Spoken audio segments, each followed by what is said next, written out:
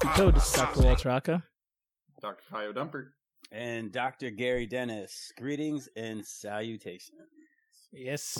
So we are here to just, we're just here to talk. We're here to just talk with everybody and kind of get an idea of what everybody's doing.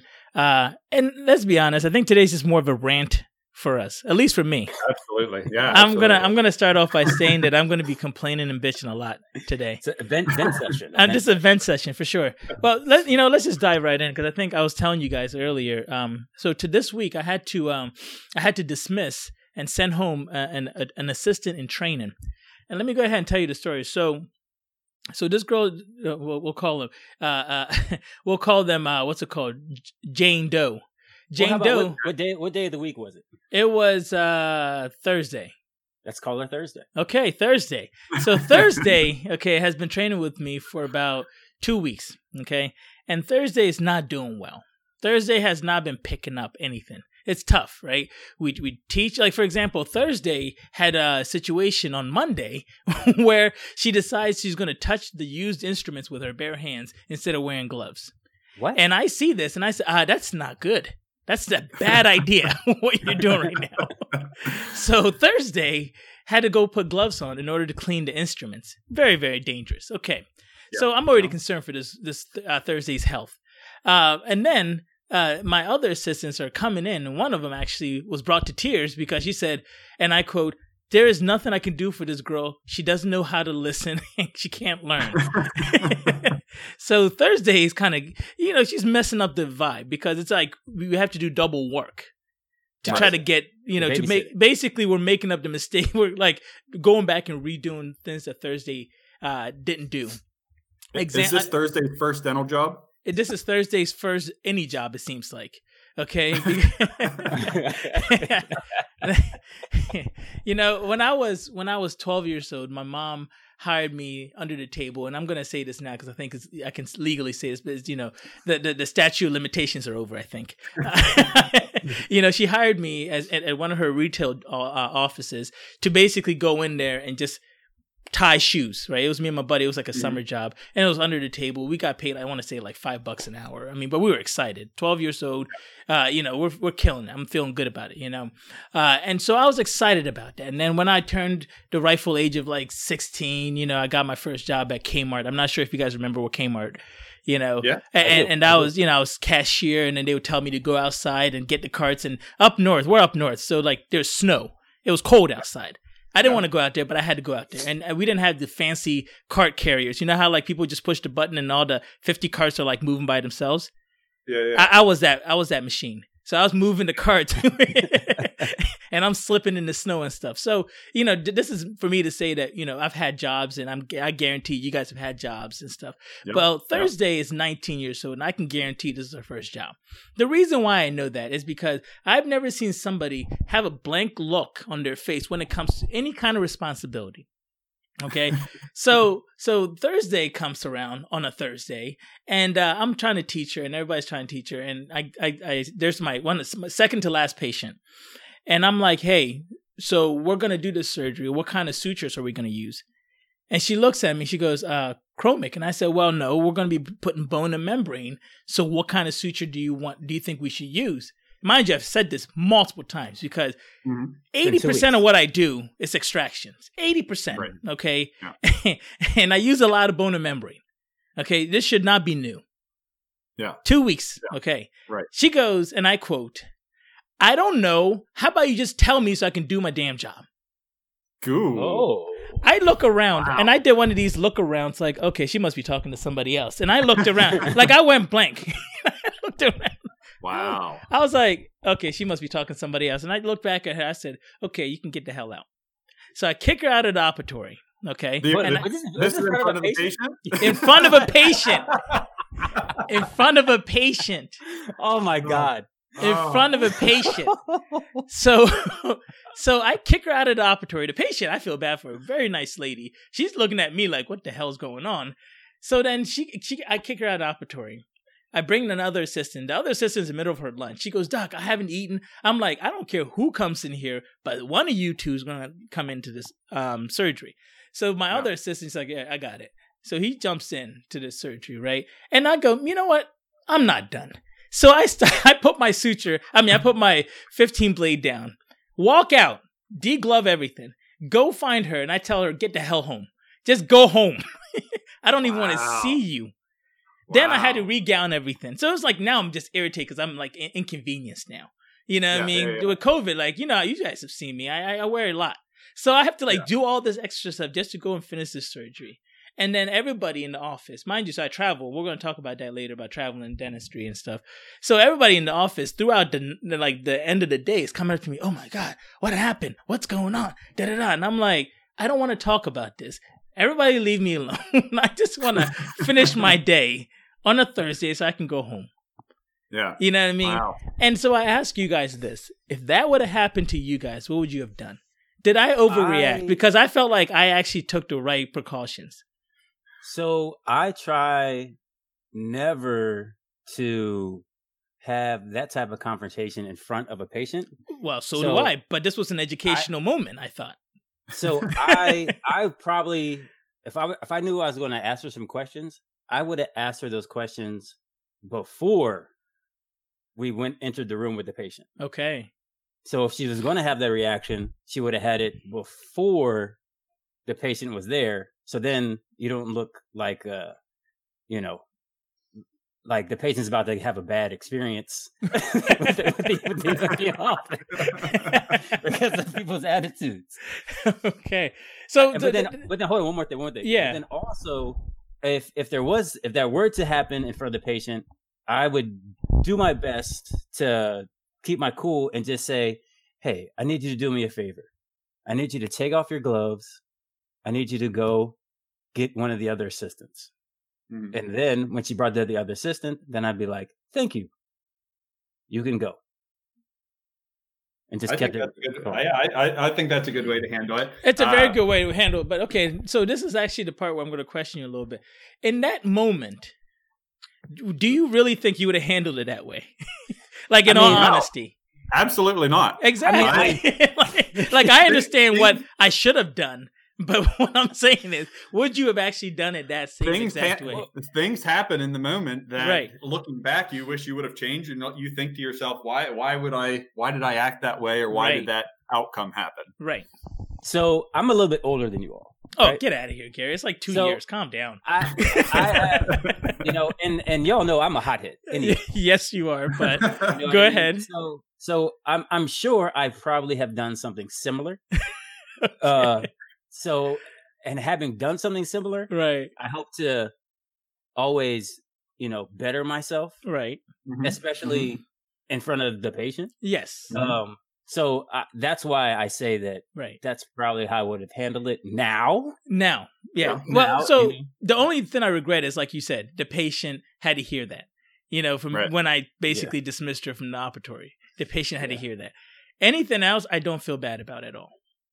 Did you at least ask it, like, when your other assistant came in, did you at least ask the patient, like, are you enjoying the music? Is there any particular music? I said, are you doing okay? Like I basically made it seem like it never happened. I started cracking jokes again. Yeah, exactly. So in her mind, she might have thought, like, I might have dreamt this. Was I on nitrous? Right. So if you pretend it never happened, then I assumed it never happened. That was my mindset going into it. Like, and then, the great thing was the surgery went really quickly and everything. And she was like, "Oh, this was awesome."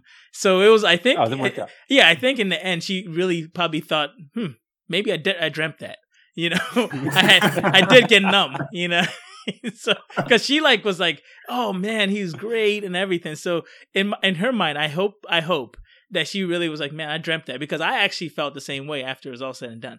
Like, I had actually dreamt that. Like, there's no way somebody could be that belligerent and that disrespectful in front of a patient.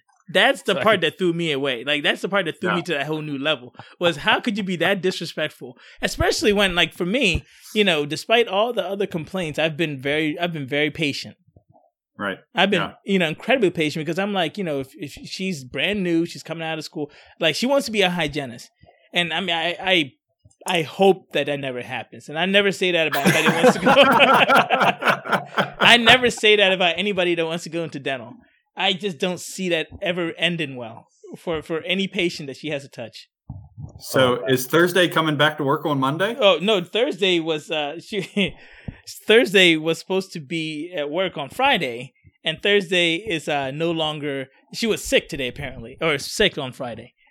Okay. Yeah, and I said, good. I'm glad that she was coming sick. Back Monday. And the funny thing was, the day went incredibly smooth without Thursday being there. Yeah. So my question is, what if Thursday appears on Monday? What are you going to do? That's a good question, because the person that's in charge of her, I basically sent an email or a text message saying, don't ever put her with me again. So I felt like I've kind of settled that part. But if Thursday shows up, I'm going to be like, Thursday. And just act like, I personally, I'm going to probably let Thursday go home again, to be honest with you. Just because of the fact that I just now can't train you. In my mind, I can't train you because, again, I've never been disrespectful to you. If anything, I've been more than patient with you, and I've helped you out when the other assistants wanted to kick you out earlier. Now, if Thursday really wants to keep her job and she comes in Monday morning and says, Dr. Aka, I apologize for my behavior on Thursday. I hope this won't affect my employment moving forward. Right. Would you reconsider? Well, yeah. So now you're in the level of like, okay, so you've owned up to what you did, right? And you've apologized for what you did. Now you're going to have to prove to me that you've learned something from it. So you're going to ask her what type of suture? What type of suture? Gary, I'm not even going to lie to you. I might even be harder than what type of suture.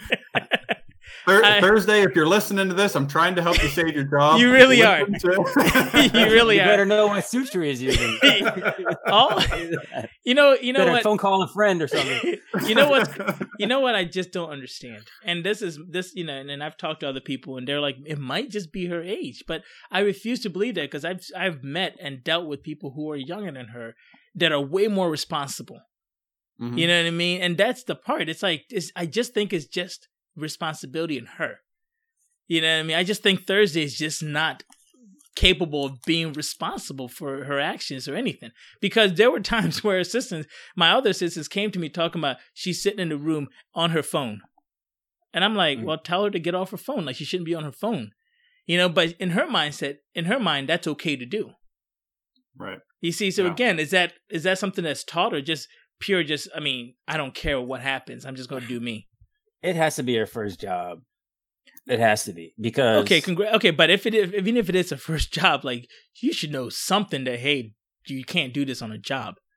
Well, if it's your first job and it doesn't explicitly say in like your job agreement that you can't be on your phone, you're assuming that she read any kind of agreement, man. Well, yeah, but if it doesn't explicitly say that, then it doesn't. If she's never been told that before, like I always look at everything in life as you can do whatever you want until someone tells you can't do it. Okay. So I guess murder is the same way? Well, right? That okay. There's common sense. Well beyond. No, it's common sense. Like, you can't sit there and act like you can do something that no one else is doing but you. Then let's stick with that. All right. So let's say that, yes, I'm gonna say yes to that in this these guidelines. Okay. Is that if you were raised Christian, I can only speak about Christianity because I went to Catholic school my whole life. Okay, right? Go ahead. Mm-hmm. I want to see where this is going. So if you were raised a Christian, probably by the time you were 3 years old, you know what the 10 Commandments are. Okay. Yeah. Right? Mm-hmm. Yeah, right. So based off of that, you know that killing people is not something you can do. Someone told you can't do that. Yeah. Okay. Well, so within that whole framework, now this may sound ridiculous, but do you think a 3-year-old knows what adultery is? No, but okay. That is not... What I'm saying is there's a lot that these kids just don't know, but it's written in the 10 Commandments. Like, do you see what I'm saying? It's like, after a while, someone at 19 should know, hey, this is how I act in a professional environment. That's what I'm getting at. I feel like there are other people that should have said, by the way, you might not want to do this, or maybe put your best foot forward. Well, I look like this. If someone if I tell my assistants, I'm like, I don't care what you're doing when you're not in the room with me, but all the work better be done. Right. And if I come and find you, you better be working. Mm-hmm. You know? So like, if you want to be on your phone somewhere, like, and I'm not around, like, I'm not going to stop you from doing that. Right. But, and I'm like, hey, why are these instruments not sterilized? Why is that stuff not set up? Then I'm like, what are you doing? You know? Okay. Yeah. But if you got all that done, if all that stuff's done, then I don't really care. Right. But and that's been my mentality too. You better at least pretend like you're working.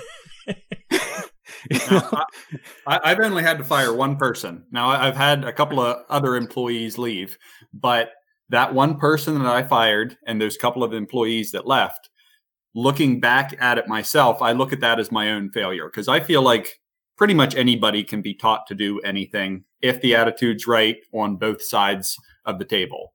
And when I look at the person that I had to fire or the people that let go, I look into myself and say, what could I have done better as a manager, as a boss to make that person perform better on the job, care about their job more? Or is there anything that is it just out of my hands at that point? And I need to help them realize that this might not be the job for you. Let's part ways on good terms. But maybe that's a way to look at this as how can you help to coach her, being that you're her superior, to either realize if this is the career she wants to get into as far as dentistry, assisting, hygiene. If she goes into hygiene, she's going to have to deal with dentists anyway. So it could be a good learning experience for her to be like, well, maybe I don't want to be an assistant. Maybe I don't want to go into hygiene. Mm-hmm. Okay. But well, she definitely needs I don't know what, gentler care, more gentle care, and way more patience. True. Treat her like the snowflake she is. That's beautiful, Kyle. That's beautiful. I'm gonna send her to you, Kyle. I'm gonna send her to you, and I want you to treat her the same as a snowflake as well. Snowflake. Yes, I want you to treat her like a snowflake and bring her back to me when she's become a blossoming flower or whatever next analogy you want to use. She's a caterpillar. There you go. She needs to become a butterfly. I'm a butterfly. There it is. Well, anyway, enough about my week with Thursday. But go ahead, you guys. Anything good? Gary? You want me to go first? Okay. I do. Yeah. Okay. All right. So, what happened to me this week is I went to this office on Friday for the first time. Very first, never been there before. This office is mainly Medicaid, right? Okay. So I only go to this office once a month. The first time, I felt like that it was actually time for me to, help people who really were in need. Not to say that current patients I see aren't in need, but I feel like going there, I'm giving back a little bit more. Okay. Mm-hmm. So I arrive at the office. The office opens at 9 a.m. First patient's at 9 a.m. I get to the office about 8:20. Okay. Right. Okay. In my mind, I'm thinking that someone will arrive around 8:30 to let us in, so then we can prepare for the day. Right. Makes Especially sense. since we've never been here before. So for people that don't know, Dr. Dennis basically travels around to different offices and does their endodontic work, their root canals and everything. So that's why he's in a new office. Yes. Mm-hmm. Right. Are you taking your equipment with you when you do this? For this particular office, no. They provide everything. They provide all the equipment, instrumentation, supplies. So, also more of a reason to probably get there a little early to see what is actually available in the office. Right. So the office manager arrives at 8:57. Ooh. First patient is at 9 o'clock. Ooh. Right. Ooh. So okay. I'm sitting in my car for 40 minutes. Mm-hmm. And during that time, a group of dental assistants have congregated at the front door. And they're all like on their phones looking around, like why has no one opened the door? So I'm like, so this is probably not a regular thing. Okay. Because they even looked confused about right. why they couldn't get in. But I'd say they really didn't get there till about 8:45. Right. So wow. I went and asked them, and I was like, hey, I'm Dr. Dennis. I'm the new endodontist. What time did the office manager get here? And they're like, oh, they usually get here about 8:50. And I was like, what time do y'all see your first patient? And they're like, oh, like one young lady said, oh, I'm with the orthodontist and 9:00. And I was like, how does that work? Yeah, That's a good question.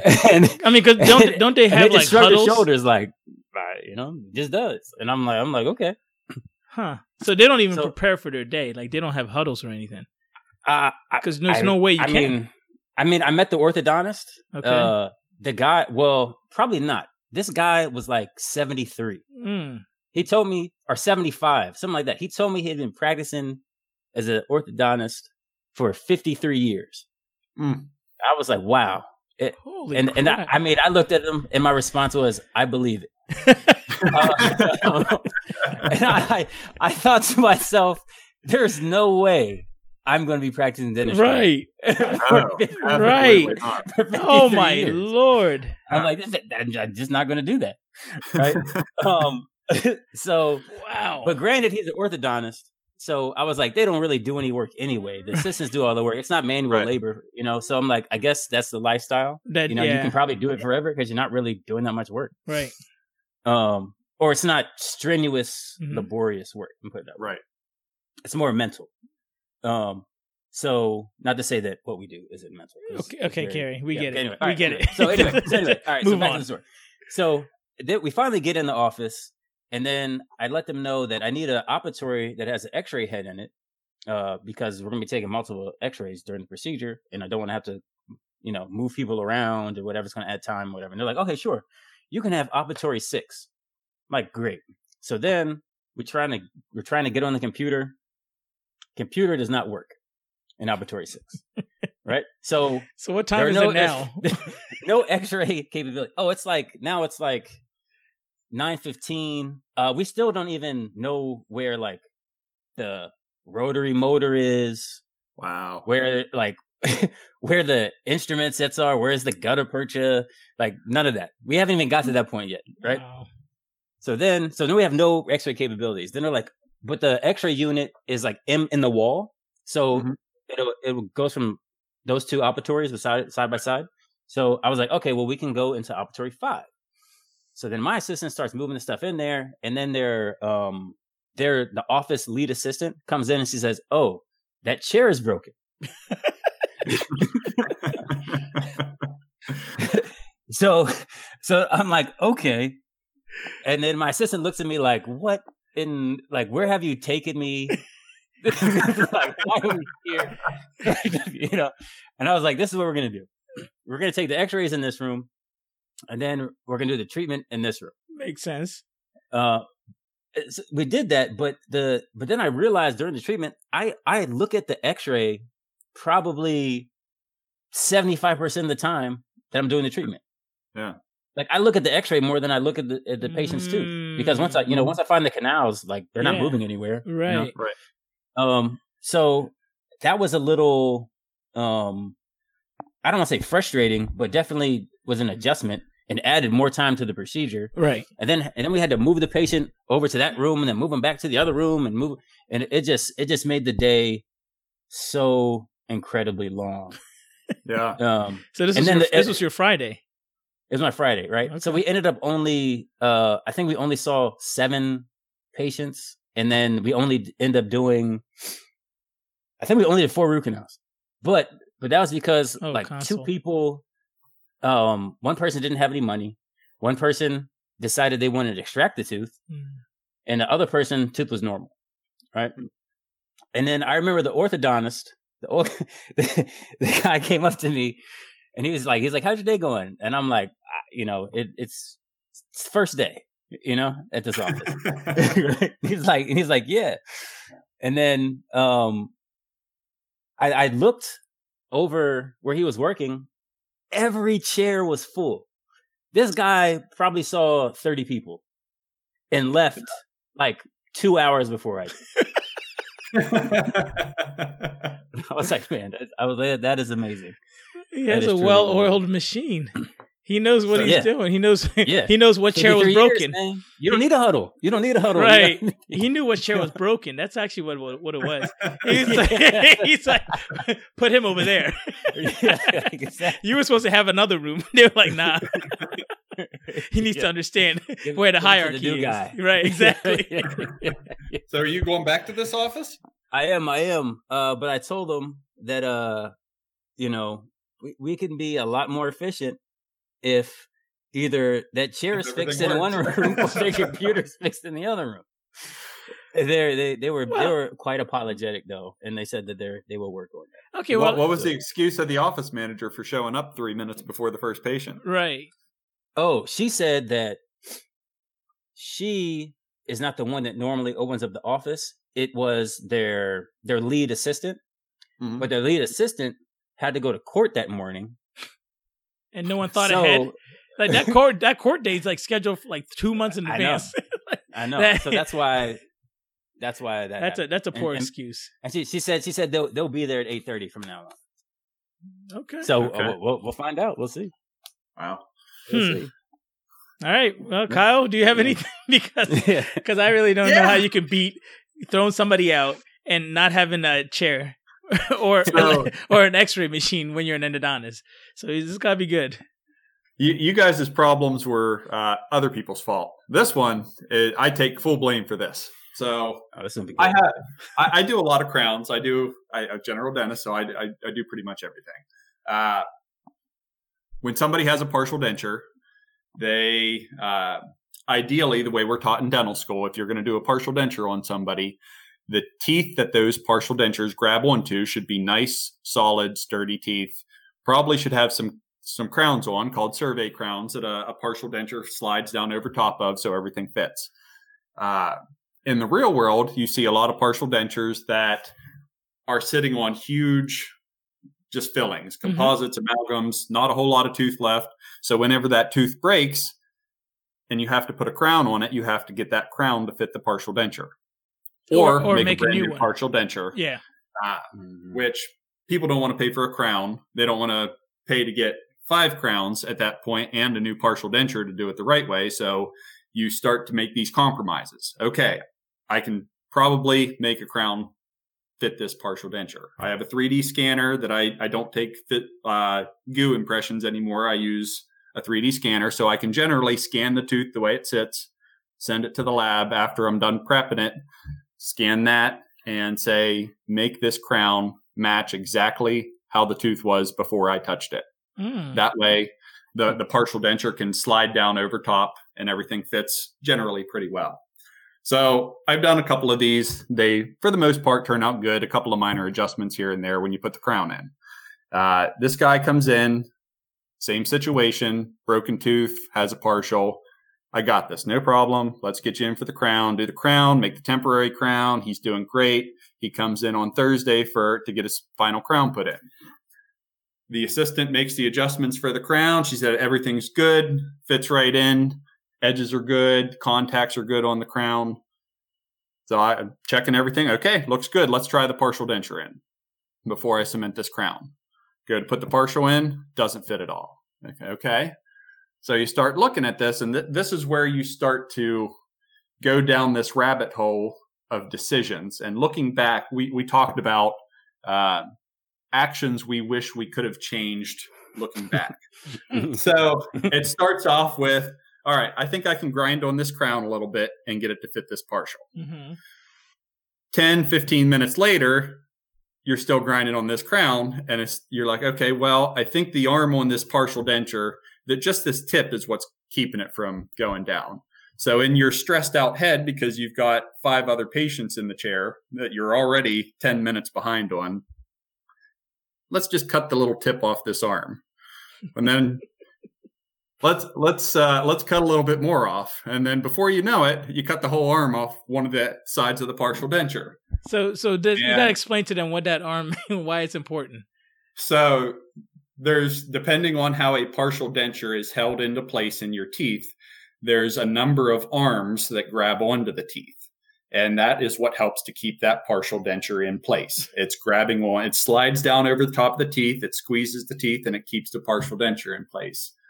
This partial denture had 4 or 5 different arms on it. So I figured in my head at the time, it ain't going to hurt anything to lose one of these arms, because he still had arms on both sides of the thing. Right. So I cut that arm off, adjust the crown a little bit more. And for the most part, I get this partial denture to seat down. There's a tiny little bit of rock into it, but it seems to be doing good. And I told the guy, this is a risk of trying to get a partial or a crown to fit an existing partial. I thought everything was fine. I walked out of the room. I said, try it out for a little bit. Let me know what you think. Go check some other patients, come back, walk by another room real quick. I see somebody's in there. I didn't see the face. I asked my assistant, who's that guy in this other room? Oh, he came back. He doesn't like how it fits. Okay. So go into the room, try to adjust things a little bit more. He said, why did you cut the arm off my partial denture? You didn't ask my permission for that. Yeah, you got me. I didn't. I didn't ask your permission. He said, it doesn't fit at all anymore. I can't wear this thing. You destroyed my partial. Of course. And at that point, things go downhill real fast. So basically, he's not happy with me, which understandably so. I would be upset also. And I told him, we can make you a new partial denture. It's going to take, partial dentures aren't something I can turn out real quick. Wait a minute. Before you continue this, I just want to ask you, did you tell him at the beginning that, hey, this is not the best option for you?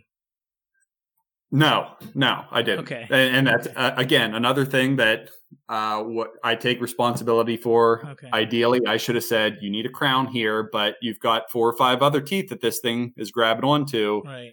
You have the potential for other issues. Mm-hmm. If you want to get everything fixed right, we should put crowns on everything, make you a new partial denture. Right. I didn't. That's on me. Mm-hmm.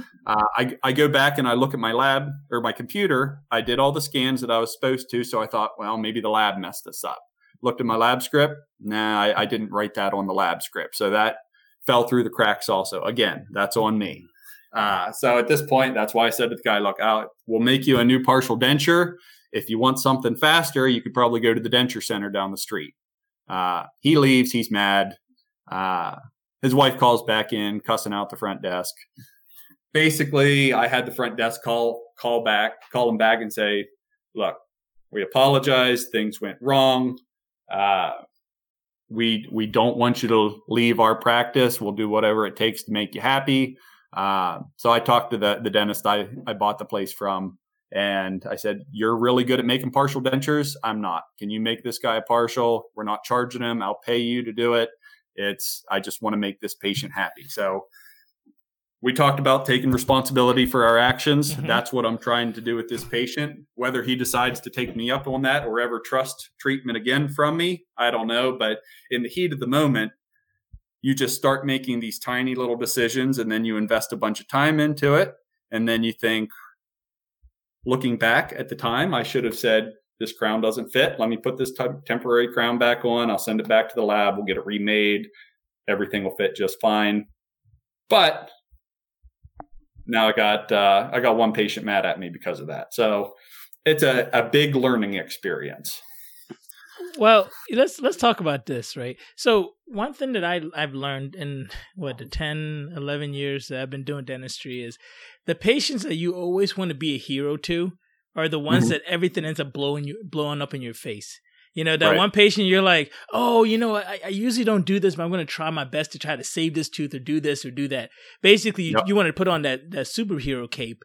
They're the ones that end up being pissed off at you. Everything seems to go completely wrong. You want to see them the last minute before you go home, and you end up being there for another hour and a half, 2 hours because nothing goes right. And so then the question is, as dentists, do we just say, you know what, no more being a superhero, or do we continue to do these things and then hope that we don't get some situations like this? Because I can guarantee you, if you probably would have done this all over again, you'd have been like, no, let's just do it the way that I normally do it and not try extra stuff. Right. I mean, we're all human. Right. Well, I mean, yes. You know, I mean, all you can do is learn from your mistakes, learn from your experiences, and just try not to make the same mistake again. Well, but Gary, really, you have patients that I know that you've gone out of your way for, and it hasn't turned out well. We all have that, right? So what do? Do you just stick to the script of, you know what, I'm just going to stick to what I normally do? Or do you say, you know what, I'm going to continue to do that extra? Because there's a dentist that I know that wants to do all this extra stuff, and I'm like, that's not going to work. I don't know extra. I mean, I've learned that. Yeah, exactly. I've learned that. Like, I don't. Just so you stop being there's a hero. No discounts. This is not a guarantee. Root canals aren't guaranteed. Right. This is an attempt. Like I stick to the script. Yeah, I think it's a little easier for an endodontist because you're doing root canals, you're doing apicos, you're doing surgeries. You're kind of there's not a whole lot of different ways you can do a root canal. Correct. If for a general dentist where it's there's 10, 15 different ways to treat somebody. Right. There's and in my head, ideally, yes, we want to treat everybody to the same standard of care. Let's do ideal treatment on everybody. But not everybody can afford ideal treatment. So there's compromises that get made along the way. And sometimes doing something is better than nothing at all. Well, okay. And there's a lot of patients that don't want ideal treatment as well. Right. But then here's a question. Yeah. When do you do ideal treatment? When do you compromise? That's the question, I think. If a first year dental student is coming out, right? A new grad is coming out of school. That's what they decide on. I mean, we've all had that situation where it bites you in the ass, and then you basically just say, I'm never doing this again. That lesson learned situation. Yeah. So how do we teach somebody who's listening to this how to not get themselves in that situation? When do you compromise and when don't you? I think you have to live it. Like, I don't think that's something. That's the best teacher is you just got to make a decision, go with it. And if things turn out, great. If they don't, you learn from it. You take responsibility for, your actions and figure out what to do different next time, which is exactly what I'm going to do with this case. I'm going to learn from it. I know what not to do next time, and I'll approach it in a different way next time. And I know why everything went downhill, and I know I will never do that again. And that is a great teacher. I remember when I was in dental school in Prosto lab, one of the instructors told me that you will never make a better denture for a patient who already loves the denture they have. That's right. Mm-hmm. That's right. Yeah, that's why I don't make dentures. Lesson learned. That's why I passed off making a new partial for this guy to the other dentist, because I am never going to make that partial that guy loved to fit the exact same way that he loves. I'm pulling somebody else into my problem. Okay, here's another question. Let me then ask you this. So I remember my first root canal out of dental school when I was a resident was tooth number 14 on this gentleman at the VA. First molar root canal. I perforated that tooth. A month later, that tooth needed to come out. We did the MTA and everything. We thought we could save it, and that tooth needed to come out. That should have stopped me from ever doing a root canal again. I was like, there's no way in hell. Like, it's miserable when you fail, right? I think the fact that I kept going, the only reason why I kept going was because I was a resident, right? And my director was like, no, you're not going to stop. You're going to do this until you get good at it. But when you're in private practice, that's what scares you to never want to do it again. And that's what I'm getting at. It's like, how do we teach without going through that experience? Because sometimes that experience really tells people, I'm never doing this again, or pushes them away from being the best dentist that they can be. You see what I'm saying? I think you said it when you said dental practice. Right. It's not dental perfection. Right. But in one mind, let's be honest, we're not working on people's hearts here. I've perforated a root canal, drilled out the side of the tooth, and I'm sorry, I couldn't find the canal. Right. This root canal couldn't be done. We're gonna have to take the tooth out. And inform before you do it. Right. Is looking at this X-ray. This is going to be a pretty tough root canal. I might not be able to find the canal on the inside. And if once you do, hey, everything turned out great. It went better than I expected. Versus, we'll do the root canal, no problem. It's never going to hurt you. It's going to be fine. You end up drilling out the side of the tooth. I'm sorry, this has to come out. Well, why did this happen? Why am I losing my tooth? What did you do to me? There's two different routes. So I think the best advice to new grads or anybody is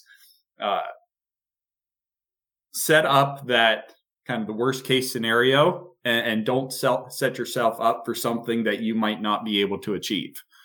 So basically, under promise, over produce. Over deliver. Yep. Sorry. Yep. Well, and get your consent signed. Right. Go over your consents. Yeah. All that should be listed in the consent. Well, okay. Well, so here's a question then. If you are going through this situation, right, and you're doing these cases and something does happen, to me, I feel like if you tell people in advance what could happen, then it's not an excuse when it does happen. Mm-hmm. And I feel like a lot of new grads, and I'm going to say I was the same way, is you're afraid to tell people bad news. Like almost, you're almost like, I don't want to say the worst case scenario because then they're going to be like, oh my God, should I even be doing this or whatever? Now I'm like, look, this could happen. I mean, if you read my consent, it's almost like it's falling short of you're going to die. Like I tell them everything on that consent. Like I literally had a mentor of mine. I saw his consent and he'd been practicing for like 40 years. And like, he's like, yeah, this is like my final consent. Like, he gave it to us in residency. And like, he was like, this is everything that could have possibly happened or has happened to me is on this consent. So when people read my consent, they're like, oh my God, am I going to live through this? And I'm like, maybe not. We don't know. No, I'm messing around. Now lay back and relax. Right? Now, what music do you want to listen to? He said Sade. No, but do you see what I'm saying? Like, I feel like the best thing you could possibly do is basically tell people what are the things that could possibly happen? Because when it does happen, they're not so mad. They're like, well, you did tell me that. And I find that to be the best way to treat every situation. You know what I mean? Yep, but I think you have to kind of go through that growing pains of having that mindset to do that. And it's tough. It's tough for a lot of people. So that brings in upset patient number 2. Okay. Round 2. Go ahead. So lady has had a lot of dental work done, crowns everywhere, root canal. She's had perio treatment, and 3 teeth need to come out, number 3, 4, 5. She's got crowns on the rest of the maxillary teeth. I send her to the periodontist because we want to try for implants. And he agrees. He takes the teeth out, grafts it, goes back in a couple months later, puts 3 implants in, doesn't have a whole lot of bone, so they're 3.1 diameter implants. So basically a real narrow implant. Narrow implants. Mm-hmm. Gets them in. Angulation's a little off, but they integrate. He sends her back to me. He said, these are ready to go. She even got some extra healing time before teeth went on them because of the whole COVID shutdown. She comes back to me once we're allowed to open. We get some impressions. I make some, I had to splint all 3 teeth together to hold these little implants together. Yeah, that's smart. They couldn't be held in they weren't screw retained. So basically it's, for those who don't know that are listening, these teeth had to be cemented onto the implant. So they're on there. They're not easy to get off. Everything looks great. She follows up with him a couple of months later. He says the center implant seems to have some infection draining out. So can you take these crowns off? I said, Okay, so I had to, luckily, before I cemented these crowns on, I took some pictures so I knew where the little screw access holes were to get these things off. So I'm drilling through the fronts of these crowns, find the screws, take it off, send her back to him, to the periodontist, and he ends up having to take out the center implant. He flaps her open. It's not integrated. Something happened. Sews her back up. Waits a couple months. There's still infection coming from somewhere. Goes back in, cleans it out, debrides it, sews her up again. And I just get a phone call from him this week as a follow-up saying, I don't know what's going on. The other 2 implants are integrated well. There's still infection draining out somewhere. At this point, I don't know where it's coming from. So this woman is now gone through 5 or 6 surgeries in this area.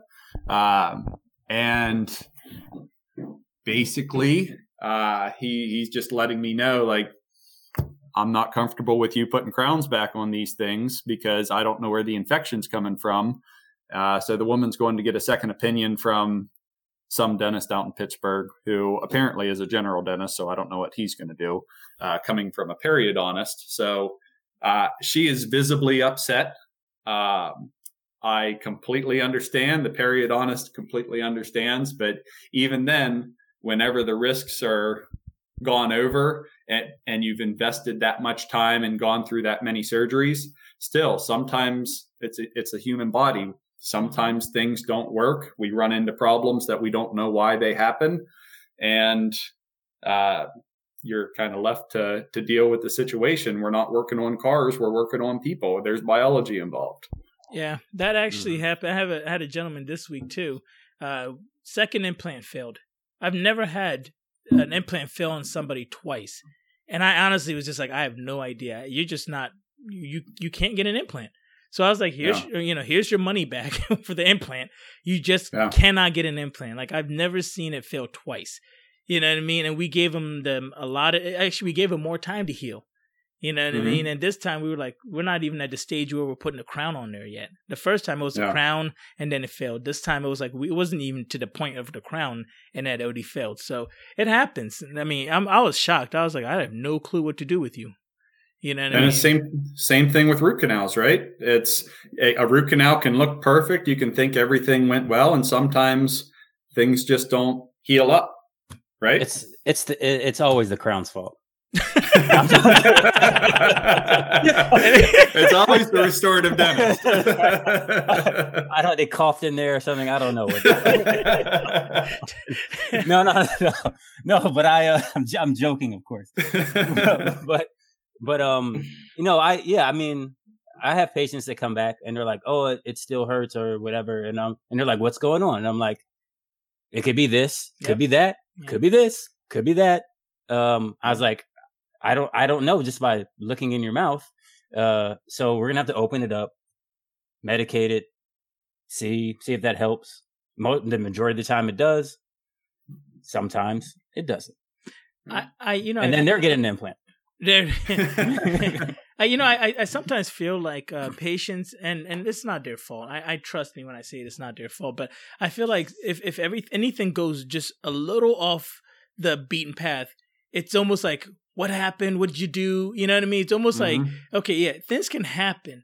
But I feel like a lot of patients think that everything's going to go smoothly. Like, it's just going to go around down this one road and that's it. The reason why we're not just, people that just go to school for like a day is because we can actually, alternate our path a little bit and make it work even when it's not going as smooth as possible. And I feel like a lot of patients just need to be patient sometimes. They do. And then also, I like to remind my patients that,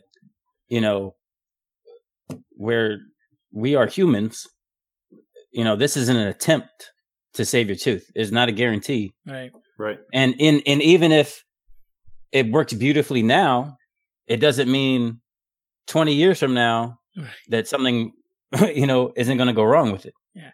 And let's go back to, why are they even into the position where a tooth needs to come out, a root canal needs to be done?